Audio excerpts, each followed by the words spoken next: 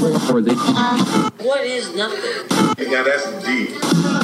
What in the fuck are we doing here? What is something? That's deep, bro.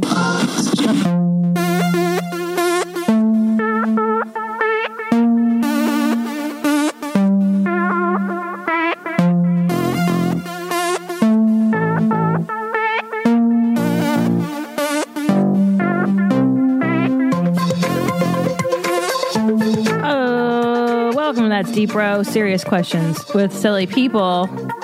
I am your host, Christina P. Christina P. I was told to put the emphasis on the different syllable. Christina P. WNBC. Hi, guys. I hope you're well. I hope you're, well, as I record this, it's Monday. I know the week is beginning. I don't know, though. In the world of stand-up comedians, there's never a sense of like, today, this is the beginning of your week, this is the end, because you usually work, Thursday through Sunday or whatever the hell. Who cares? What am I talking about? Listen, if you're an adult, every day is a day that you got to do shit, right? Is there ever a sense of like, here's the end to responsibility, and here's the beginning? And no, it's a constant battle. It's a constant, influx of responsibility, punctuated by maybe moments of rest, and then you're back in it, man. You're back in the grind, back in the grind. Listen, before I start, I want to announce some show dates I am doing. Hiller, first of all, I'm at the Comedy Store. Usually Saturday nights, I do the early show, the 8 o'clock show. I usually do the OR, and then I pop up to the Belly. If you're in town and you're like, I'd love to see a great show, go to the Comedy Store. It's undergone an amazing transformation. It is the place to be right now in LA. I think every few years, one of the clubs gets an insurgence of like popularity, and right now the Comedy Store is hot as fuck. On any given night, you will see Joe Rogan, you will see Bill Burr. Chris Rock did a drop in to practice for, the Emmys. Jerry Seinfeld came, and Red Band asked him how he wipes, sitting up or standing down, and I thought that was the funniest thing ever said at the Comedy Store. And, hey, look, hits. Everybody's going there now. It's the hip spot. So that, and then also, let me see. Oh, okay. Is it fucking April already? Holy cow. April 1 and 2, I'm at Flappers Comedy Club in Burbank. Get your tickets at my website, thousandranch.com, thousandranch.com. The link's there. Also, April 7th, I'm at the Irvine Improv in Irvine, California, 8 o'clock show. April 20th, Ventura Comedy Club, Ventura, California, also 8 p.m. And then May 27th through May 28th. Just May 27th and May 28th, the Comedy Store in La Jolla. You'll notice I do early shows. You guys see that 8 p.m. hour? Well, it's because I have a 3-month-old baby, and I can't really stay up late because, well, I wake up at 4 in the morning. I wake up at 6 in the morning. We sleep again for another couple hours, and then I'm up. So, yeah, I've had to rearrange how I do things just a little bit to make things work. Which brings me to my topic today. I got an email from my homeboy Roger in Brooklyn. We met a few years ago, and he asks about children and creativity. And it's been like, I read the email a while ago, and it's just been stuck in my head because it is a thing, dude. It is a thing. And I want to open the topic up. It's not just children that can hinder, throw a wrench in, generally fuck up your life to the point where you really don't feel like being creative. It can be a divorce. It can be, sickness. It can be a death. It can be anything that will make you feel like not doing anything creative ever again. So I'm going to talk about that, bros. But first, all right, we did the shows. Hey, listen, Amazon. I know you shop on that because you're smart because you listen to this show. Do me a flav, do me a solid. When you shop on Amazon, all you got to do before you go to that website, you go to that'sdeepbropodcast.com, click on the banner at the bottom of every post. You'll see like a little Amazon square. Click on that, and then it'll take you straight to Amazon. It's got like a tracking code. and just do your shopping as you normally would. It just kicks back a little tiny chunk of change every time someone buys something. There's no conspiracy here, guys. Listen, mama needs money. Mama needs money. And I think that's it. Is that it? All right. Here we go. Here we go. Yo, here we go. Yo. Did you like how I sing? Okay. I love the Breeders. I'm going to start with the Breeders because, well, I'll just tell you the background of this song before I play it. On the road, when I was a road comic, hard fucking core road comic, there are times you don't want to perform. There are times you are so depressed. You're in some town that is an asshole of the universe. You have eaten such bad food for days on end, and it is Sunday. It is Sunday, the Lord's Day, and you're in a hotel. You're away from your family. You're away from anybody you really know and trust. You've been sitting in this hotel room since about Wednesday night when you flew in. Your hotel room is littered with empty wine bottles, cups that you've been microwaving oatmeal in. Maybe if you've got a cool little kitchenette, it's got some spaghetti hardened on the drainer that you've been eating spaghetti with ragu sauce and shaky cheese on.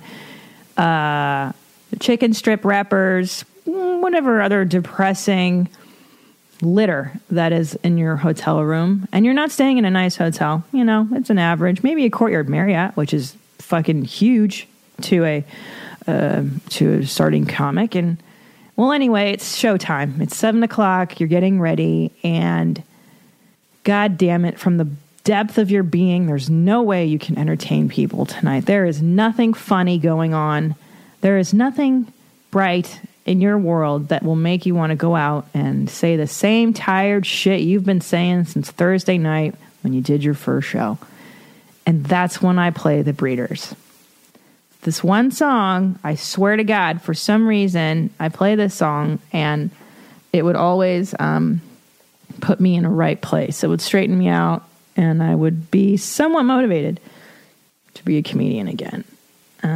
It's funny how that works. Okay, here we go. This is the song. This is basically the song that took me off the suicide ledge a few times on the road. Okay, it's the Breeders. Always the fucking Kim Deal, dude. Come on, Kim Deal. I like all the different people. I like sticky everywhere. Look around, you bet I'll be there. Hot metal in the sun, pony in the air. Doing saints at the fair.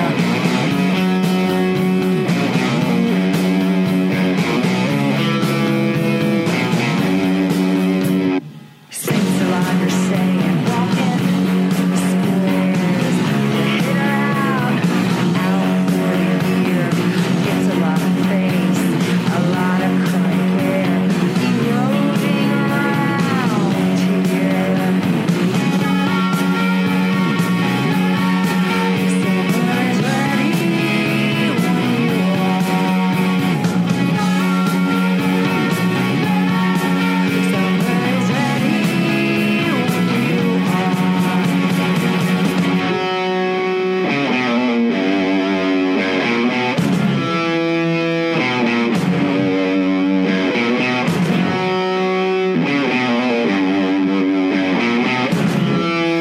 I like all the different people. I like every kind of fair. In the crowd, you bet I'll be there. Walking around, going nowhere. Seeing doing saints at the fair. Summer is ready when you are. Summer is ready when you are. Summer is ready When you are. Oh, yeah.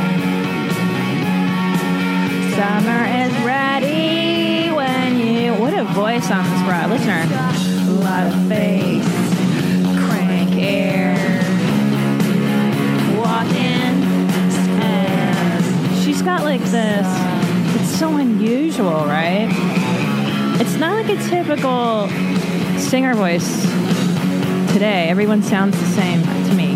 I'm just stuck in the 90s. When you are. But she's got like this cool, God, it's like a cool girl voice, right? Like, it's not so, it's a little high, but not like, it's not so high that you're like, oh, she's been molested as a child. It's not like dumb Barbie girl high.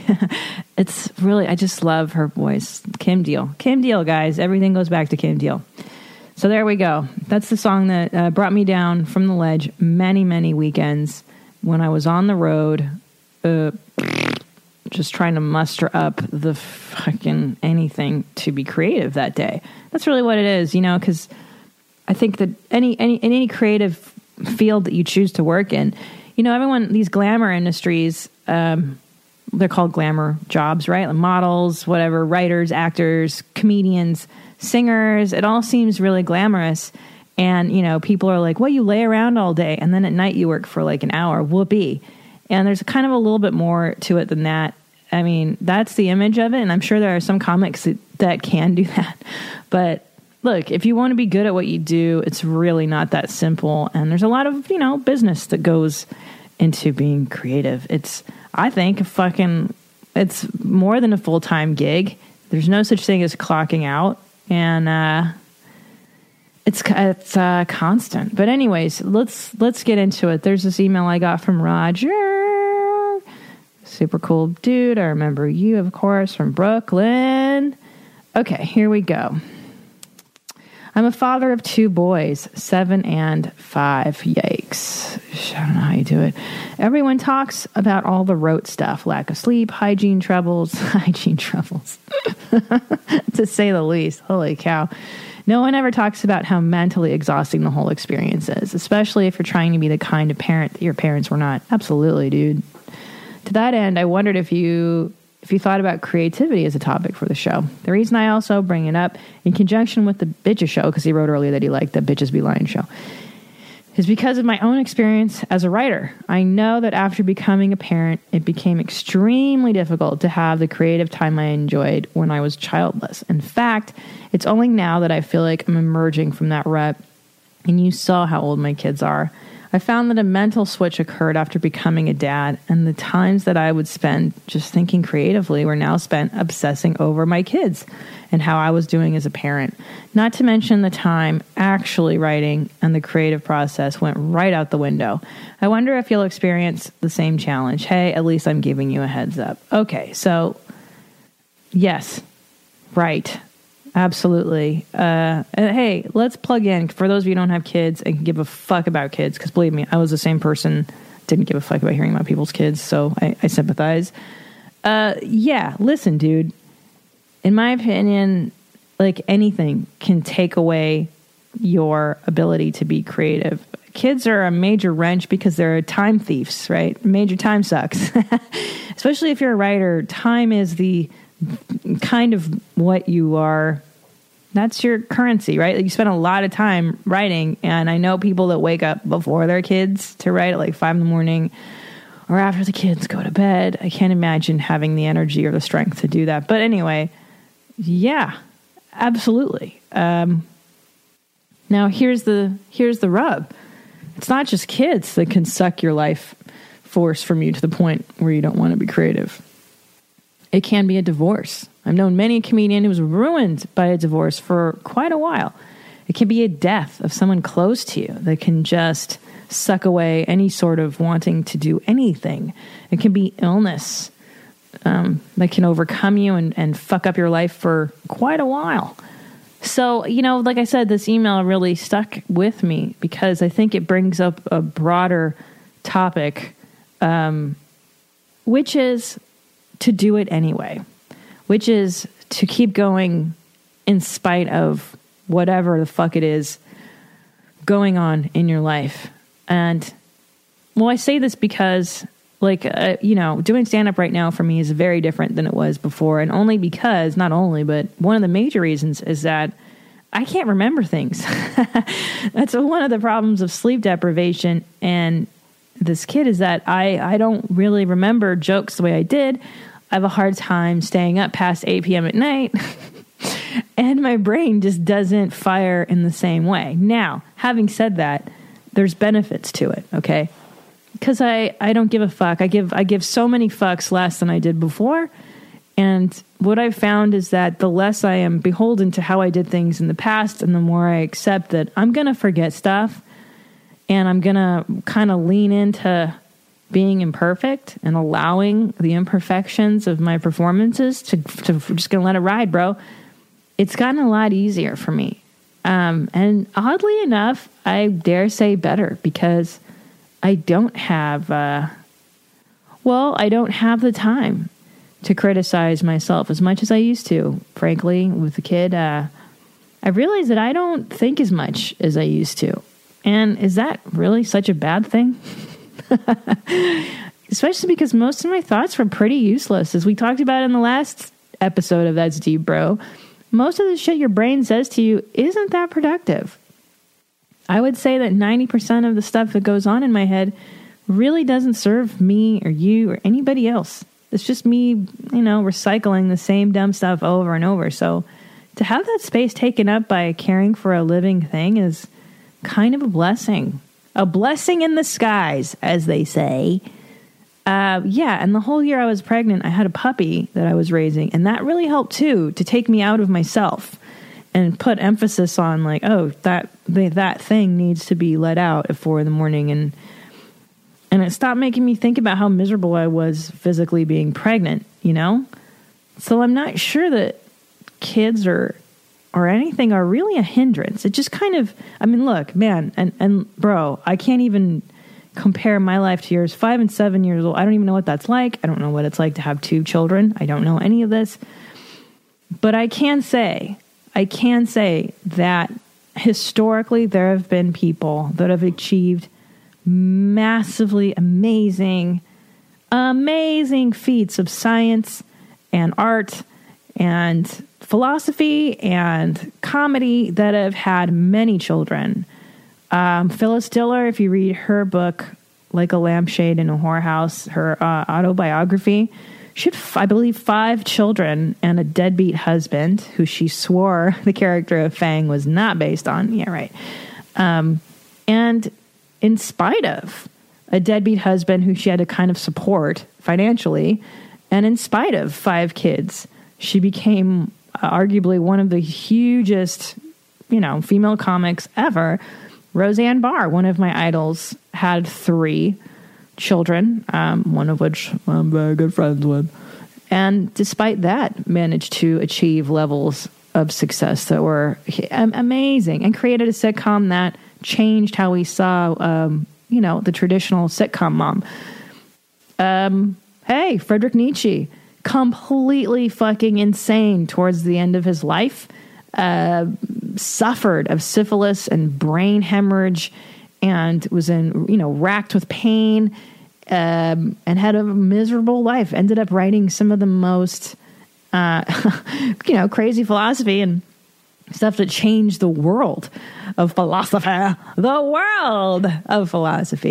under tremendous strain and duress. And, and I think the point of this is, it's to act in spite of, to act with what you got going on, and what I've learned as a comedian over the years, it's like, look, man, the Sunday show, that was always a struggle for me. And sometimes it ended up being the best show that I did all week, because I would go into it fucking miserable and not wanting to, and then somewhere channel that misery and that suffering into a really killer show, because I just carried it with me onto stage. Channeling is what I mean. Sorry, that's the word. But let's back it up again. We'll go back to channeling in a second. And I think what's dangerous about Roger's email, and what's really a trap that all human beings go through, and I don't think it's just Roger in particular. I think it's the trap of, when I'm childless, I can be creative. When I'm 30 years old, I can start doing that thing that I've wanted to do. When I am when I'm divorced, when I'm married, once I have a kid, I can start living. Once I don't know, buy a house, that's when I can start living. Once I graduate from college, that's when I can begin X, Y, and Z. When I feel better, I can start doing this project that I've been thinking about for years and years. And I think that's misguided, because I from what I've seen in the world, people do things in conjunction with the crapping things that are happening in their lives. Abraham Lincoln was racked with depression, suffered greatly from depression. And kind of in spite of that, became the president and put his head on the penny. Duh. You know what I'm saying? You feel me? You know what I'm talking about? It's kind of like despite, I don't want to say that word, because that sounds like you're fighting with what is wrong or what is happening. It's just kind of like, you know what, dude, there's always going to be a program in the background running. There's never an optimal time in your life to do shit, to be creative, there's always going to be an obstacle. There's always going to be something. Like, I remember being really poor in about 2007, really poor and really scared, because I was transitioning into becoming a full-time feature act. And that's an existence where you don't know if you will be working that week. You don't know how you're going to get your money. And you make maybe like $350 a week, no lie. Maybe you clear that.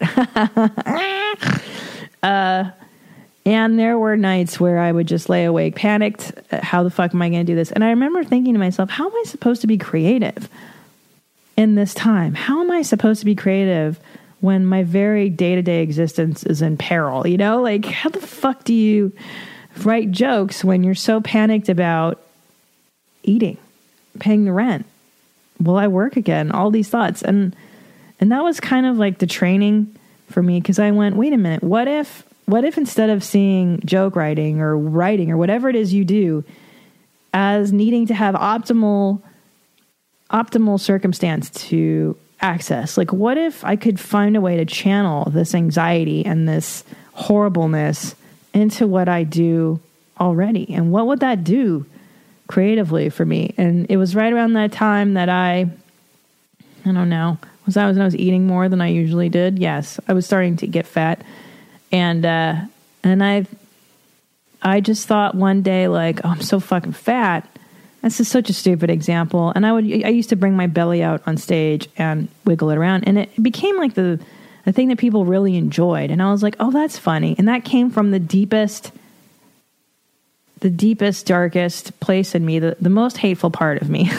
My most self-loathing is what generated sometimes the coolest stuff. And even now, to this day, if I'm happy and stuff is going right, and I don't write or create good things, really. It's not until I have to access the dark side of the forest, and that's just me. I don't know. Maybe that's something wrong. Hold on. I'm hearing a scratching sound, and it sounds like my little dog is trying to claw her way out of her crate. Hold on. All right. Found out what it was. It's actually the gas company changing out our meter. It sounded like an animal squirreling, I was like, what the fuck are you doing? What are you doing to my house? You better get your life. All right, so where were we? Okay, there's never an optimal time. There's never perfect circumstances. And in fact, I dare say, the more horrible my life has been, the more it forced me to access parts that I would normally overlook. It was in the dark stuff that I always had a better time with. And maybe because I'm more centered when I'm a little dark. I don't know. That's just me, dude. Maybe for you, it's when you're happy. And so maybe you should strive to be happy before you sit down and write. And also, Roger, dude, I hear you. Look, I used to sit down for hours every morning and write.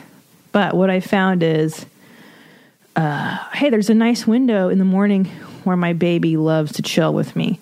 And now I sit him in his little seat, I have my coffee, and I write. But instead of having 2 hours, I can sneak 30 minutes here, 30 minutes there. And, there's a lot of time in between stuff, my kid sleeps on me a lot, so that's when I can think about jokes, and I'll have my phone with me and I'll write them down. It's like there's moments where you actually do have time that don't feel that way.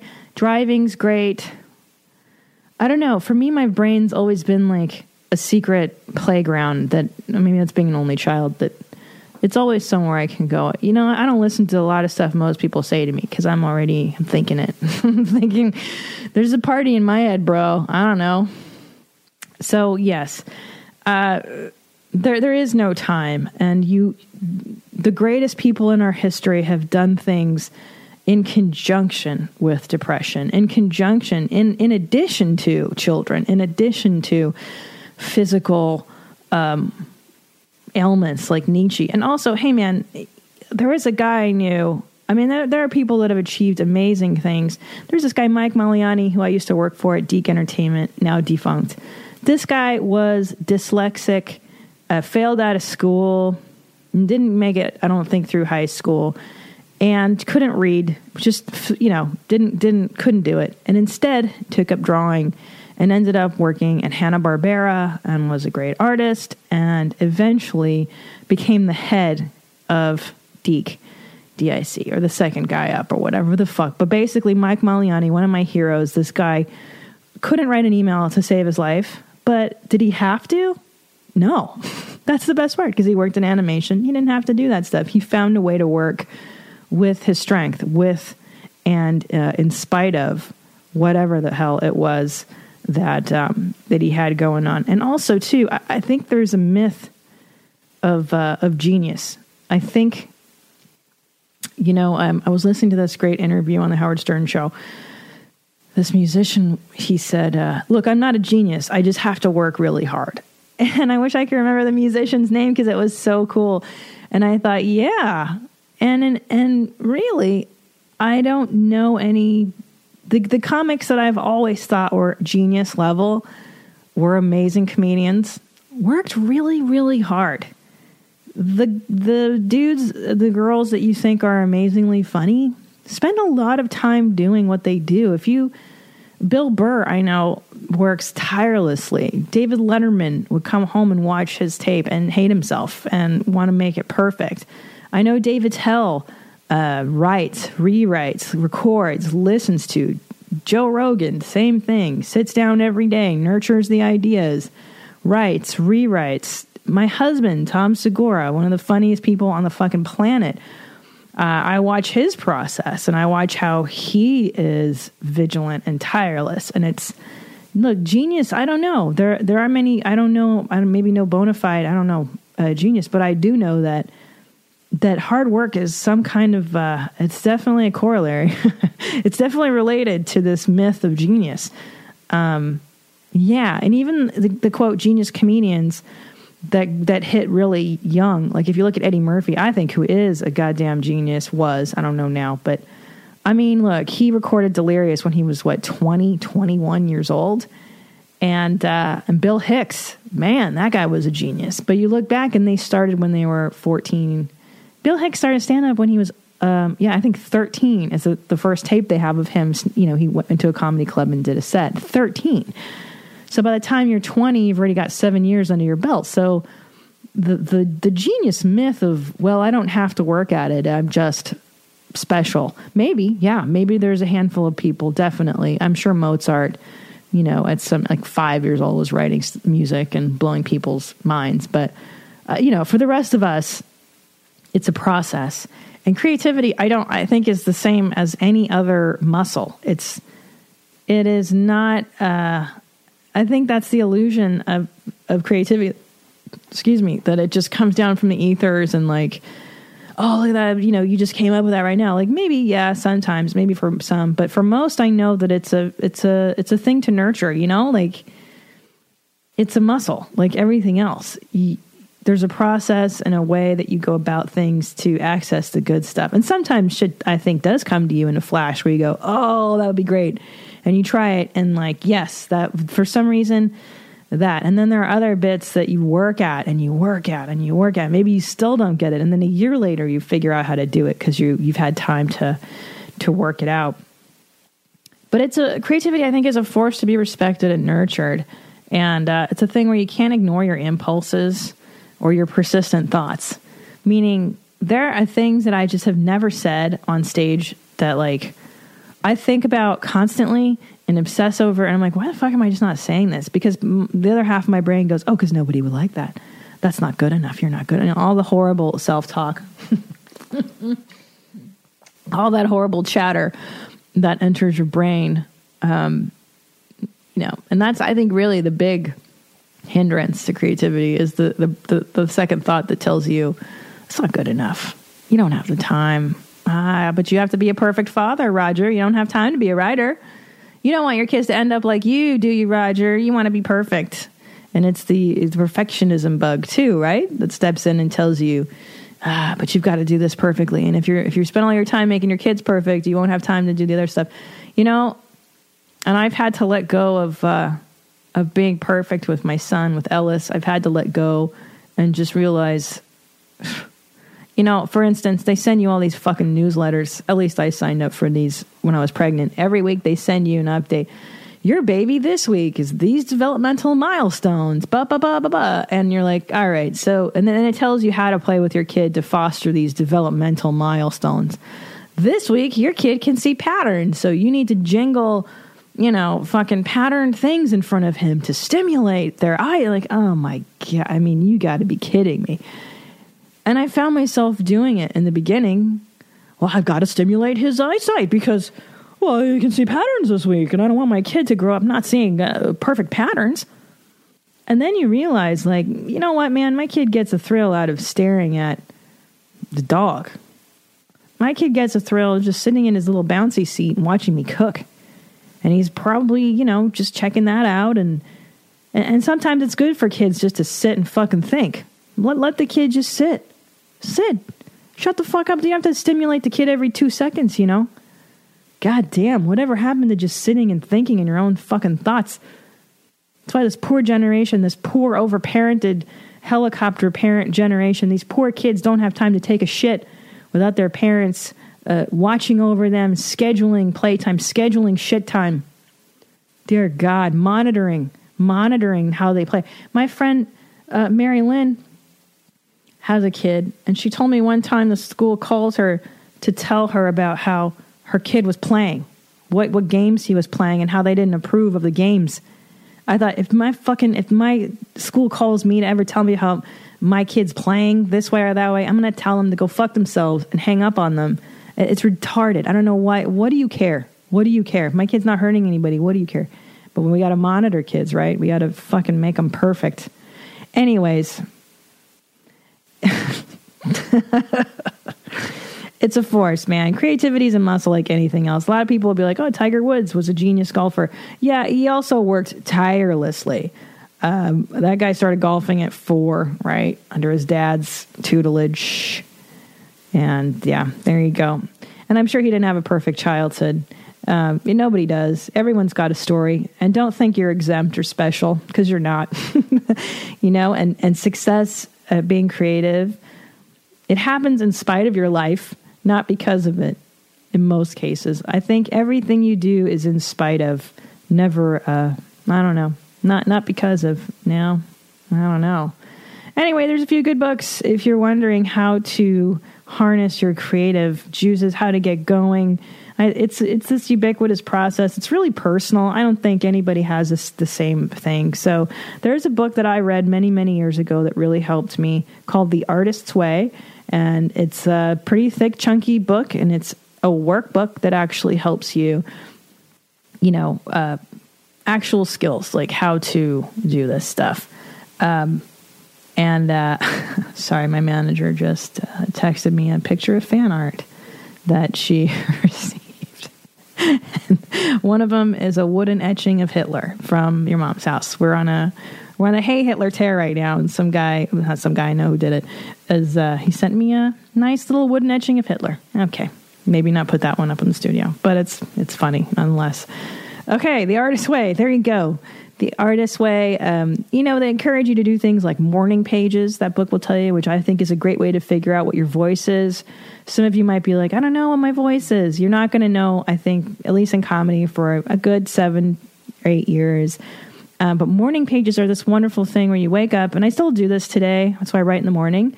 Wake up and the stream of consciousness writing. You just take 5 pages, 1 page, whatever it is, and kind of write whatever it is in your mind that's in there. And you'll notice trends over time. You'll notice that you tend to obsess over certain topics and this and that, and that's kind of where your voice might be, I think. Great book. Also, you know what happened this past weekend? I was at the store, a comedy store, and I was, I don't want to fucking perform. I don't want to do this. And I was watching other comedians. I was just sitting in the back. I was watching Kirk Fox. I was watching Joe Rogan. I was watching Dom Herrera and all these fun people who I love. And it got me inspired, where you're like, okay, maybe I do want to be a stand-up tonight. And that's what I think, like channeling someone else's energy, or like with the Breeders, I channel the energy of Kim Deal. For some reason, that song puts me in a place that I can do shit in. And I think that's a huge thing when you're not feeling it. Maybe channel the energy of people that inspire you, or things that inspire you. That tends to help, right? That tends to help. Channeling energy is different than stealing. Do not steal people's shit. But there's an energy that you can kind of siphon if you're not generating it yourself that day. You can siphon just a little bit to help jumpstart yours, but do not take their shit, obviously. Okay, channeling energy. We talked about that. Oh, yeah, so here's the thing. I wrote down, because, my kid has hindered some of the stuff I used to do. It has changed how I do comedy. It's changed how I live my life. It's changed how I sleep, how I eat, how I shit, how I do everything. And here's some stuff that I've learned from having a 3-month-old so far, which I think it's changed me in ways. Okay, here we go. Things I've learned from my son Ellis, who is 3 months old. I have learned to slow down, because baby time is its own thing. It is its own thing, and you can't hurry a baby. It's, for instance, if I'm doing something else and I'm in the world of normal people, and then I come to my son and I want to feed him or hold him, my energy is significantly different then. And I have to take a breath and get down to baby time, because baby time they're very in the moment dudes, their priorities are eating and pooping and kind of watching and just being. And it's kind of the Zen cool thing. So you learn to slow it down, to take it there. And it's very peaceful. Baby time is a very peaceful pace. I can see why people like babies now, because they're just fucking chill. They're just existing. They're tiny little Buddhas, and they just, yeah. Anyway, nothing is as important as you think it is. I'll tell you that. I look back now and I'm like, what the hell was I doing? I would say that 90% of the shit I did was a total waste of time. I don't know what I did before. I mean, I had so much free time. I should have just been in Bali surfing for the last 38 years. And instead I filled my days with brunches and crate and barrel trips and internet surfing. Oh, the hours I would spend just looking at articles on the web. The top 12 celebrities whose bodies bounce back. Like, I mean, when I find myself doing that now, I have to be like, what are you doing? You're wasting your time. So I really learned how to prioritize because, man, I wasted so much of my time. And now I don't have a lot of it. So when I do have it, I really get shit done, bros. Like, man, I don't know why they discriminate against moms in the workplace, but you want to get shit done, hire a mom, because we fucking know how to get things done in a way shorter time than most people. I don't know what the fuck people do all day, 8-10 hours at work. Listen, you know it. I know it. Maybe the first 4 hours a day you do stuff, And then you zone out for the next 4. I know. And after lunch, that's another hour of surfing the net. When you come in, that's an hour of checking your emails, surfing the net. Listen, don't try to pull one over on me. I know. I did the same shit. Moms could fucking rule the world. They know the value of 5 free minutes, boy. You do shit quick. Give me 10 minutes. I can clean the whole house, do all the dishes, do all the kids' laundry, fold it, let the dogs out, feed them, change the sheets on the bed. You know what I mean? Give me 10 minutes, bro. I got it down. Solve the world's problems. Write a stand-up set. I got it. I've also learned how to show up completely, which is another addendum to this. Showing up completely. What I mean by that is this little baby knows when I'm holding him and I am not paying attention. He knows when I'm looking at my iPhone and not paying attention to him because he'll make sounds. Pay attention to me. He knows. And I think, well, how much other stuff have I been doing kind of half-assedly, kind of not showing up completely? And that's another part to creativity is how much of that time when you sit down to actually write stuff or actually do things on your computer, how much of your time are you really spending doing it? Or are you looking at emails, surfing the web, jerking your dick? You know what I'm saying. A lot of us sit down and it's a fucking jerk fest. You're not really doing your work. You're not showing up completely. Yeah, I know that I wasted a lot of time on that, but also being 100% engaged in whatever it is you're doing. And if you watch, look, my only frame of reference is comedy or music even. If you watch the artists that you love, they're 100% in it. They're so immersed in the moment of what they're creating. They're not, at least from what I can tell, they're not thinking about, oh shit, I gotta go home. I gotta let the dogs out. The fucking dogs are gotta eat. I gotta set up the vet. I gotta make an appointment, get my hair done. No, all that stuff runs in the background, but it's put aside to do what the hell you gotta do. I've also learned from my 3-month-old that a good meal and a nap are priceless. That's kind of it. You know, what else is there? I mean, I would put alcohol in here too and taking shits, but I think a good meal and a nap, fuck. You know, if you're bummed out and if you're really depressed, sometimes all you need is a nap to set you straight. I've seen it, you know, and a nap really is, you know what, I can't take this shit anymore. I got to shut down for a little bit. Like, you're so overwhelmed that you got to shut down. And you do a meal first and then a nap? Come on now, there's nothing better than that. I've also learned to ask for what you want loudly and clearly. Babies do that frequently, all day, every day. They ask for exactly what it is they want, and they ask for it very clearly. And when you don't give it to them, they get even louder. And that's a great metaphor for everything in life. Like, are you asking for what you want clearly? Just be clear in your language. And if not, shout that shit a little bit louder, dude. I mean, I've had to do it before and it kind of works. It's a great, great lesson. A dirty diaper shouldn't rattle your cage. My kid can sit in his own filth for really long. I got lucky that way. He doesn't cry over a pee-pee die-die or a dirty die-die. The kid just sits in it. And I'll be like, oh my God, why didn't you say something? Like, he's just chilling. And you got to realize, like, oh, this kid can really roll with the punches, you know? Like, yeah, doesn't faze him. He's just sitting his own shit for longer than he should, but, big deal. And I really like that. It's a really philosophical, deep bro kind of thing, right? Yeah, so what? I got a dirty diaper. I'm just going to keep going, right? I'm going to create stuff despite my dirty die-die. Personal space is good. Sometimes my kid does not want me to hold him. Sometimes he needs to be in his own little bouncy chair. And I think that goes with all relationships.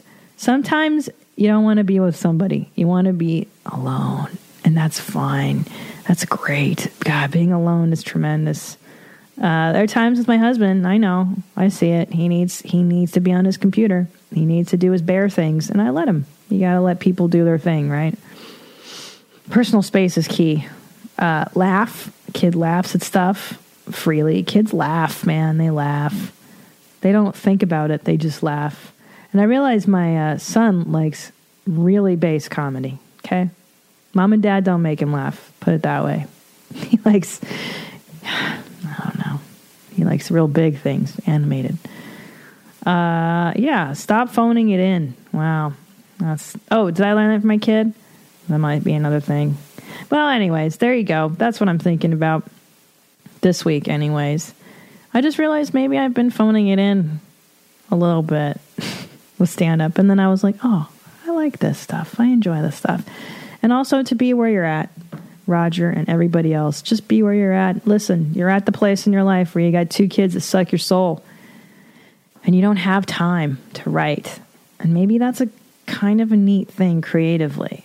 Maybe that means that you restructure your life. Maybe you hire a sitter for an hour or 2. I don't know, a week so that you can sit down.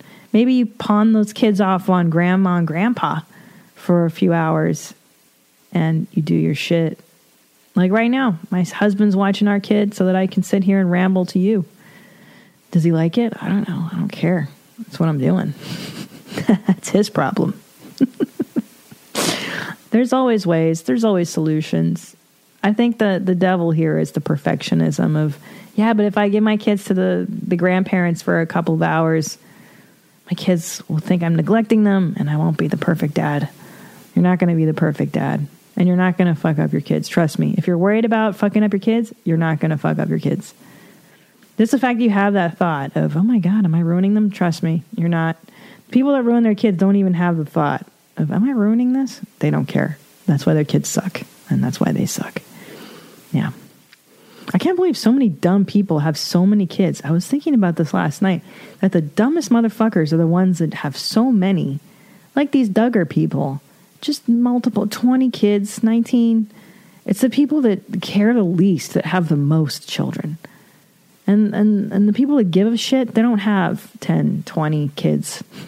Because we know we actually have to pay attention to them and care for them. And that takes a lot of energy. Oh, and another thing. I should have had kids younger. I thought that if I delayed it, if I started my career first and then did it, it would be better. But the truth is, I should have had it at like 20, because by now my kid will be more grown. Jesus Christ. Right? Yeah. Wow. And now is a great time actually to start doing things. Your 30s, right? Your late 30s is when you're a real person. And that is actually a good time to be in the workforce, to be doing things. Yeah. What do you know? But I was worried, right, that the kid would hinder my ability to be a comedian. And look, in some ways it just changes how you do things. And I focus my energy other places. And is it really so bad that I'm not on the road anymore? Is it really so bad that I'm not in a hotel room on a Sunday looking at empty bottles of wine and containers of pudding and shaky cheese and thinking to myself, what have I done with my fucking life? What have I done? No, it's not so bad. This is much better for me. There's trade-offs in everything. There's trade-offs. And you got to work with what you got. And there's no perfect time. There's no perfect circumstances. You just got to work through your debilitating depression like Abraham Lincoln. Work through it, man. That's all you can do is work through it and use it and channel that shit. Channel the suffering. That's what they all did, all the greats, right? All the greatest stuff has been deeply personal and has channeled. That's why they say, write what you know. Write what you know. Look at Bukowski, one of my favorite writers. That guy, crippling depression, alcoholism, hated his day job. Bukowski worked in a post office. Was he nocturnal? I think. Yeah, he was more or less. No, he worked as a postman during the day and then stayed up drinking and writing all night long. And by the way, even when he did kind of, quote, make it and was making money, was still working at the post office. It's not like, that first book hit and that guy quit. Like, it took a minute. Those are his own demons that he was fighting. Nonetheless, in spite of, in conjunction with whatever debilitating stuff you got going on. I remember I went to Montreal Comedy Festival this last year. I don't know if I told you this one, But the minute I landed in Montreal, I found out my mother died. And like literally the minute my feet touched Canadian soil, they go, my husband told me your mom died. And I started laughing like, okay, that's funny. Where are we going to go for dinner? You know, I thought he was joking with me. And I remember thinking like, oh God, what do I do? Like, and for those of you who don't know, I did not have a normal relationship with my mother. We hadn't spoken in almost a decade. So she was mentally ill. And it's not like a normal thing. So don't think like, oh my God, what a monster. You know, like this woman didn't care for her mother. It's different. But I had a couple of choices. I could pack up and leave this festival with all my friends, my husband, and come home and sit alone and deal with her death. Or I could just fucking tell jokes for a few days, come home and deal with her death. And that's what I did. I stayed and I told some jokes. I took obviously some time down. I took a minute. But I remember, you know, telling jokes in the pain of my mother's death, in the weirdness of that, was kind of good. Because, look, I was amongst friends. All my friends were up there. So it kind of distracted me. And when you find out somebody dies, there's a moment of denial. It took a while for me to really realize what had happened. And it was kind of a good thing to be in denial and do the things that I enjoyed doing. And I found that I told jokes a little differently that week in a good way. Because you channel the sadness into whatever it is on stage. And it brings a little more honesty, a little more depth, a little whatever. And yeah. I know. So some people, I was kind of like, gosh, I didn't tell people what had happened. Only if like a handful of people knew that week. And I think it was kind of better that way. I didn't want people to be like, oh, poor Christina, blah, blah, blah. And then I have to explain to them, well, my mom was crazy. Don't worry about it. But yeah, I think that was a good decision. And even now, I still persist. I still create when things are bad. Not when I'm feeling shitty, but no, that's not true. Even when I was sitting in the nursery at 4 a.m. postpartum crying, I would still write jokes. Because what else am I going to do? It helps. It oddly helps. So there you go, guys.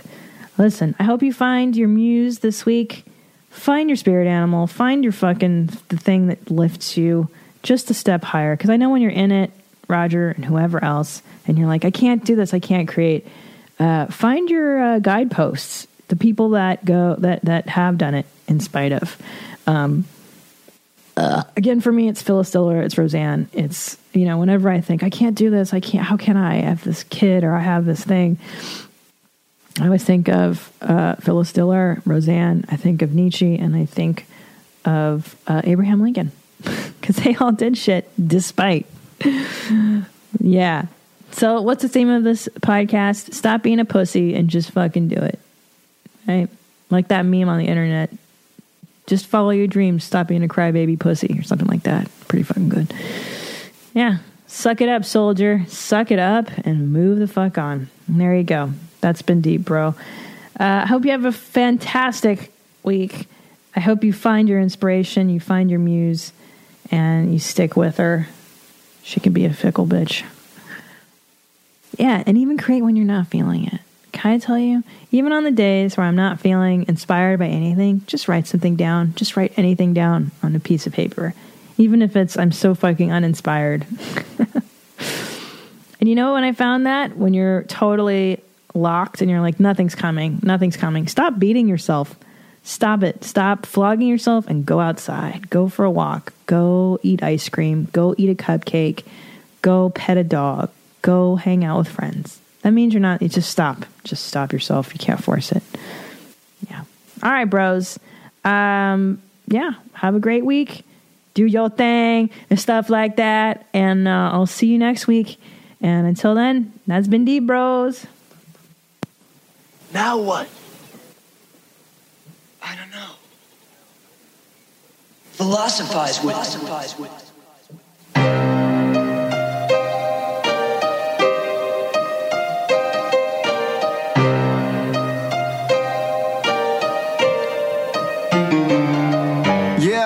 It's Christina P, aka Miss Jeans. This ain't your mom's house, it's a different theme.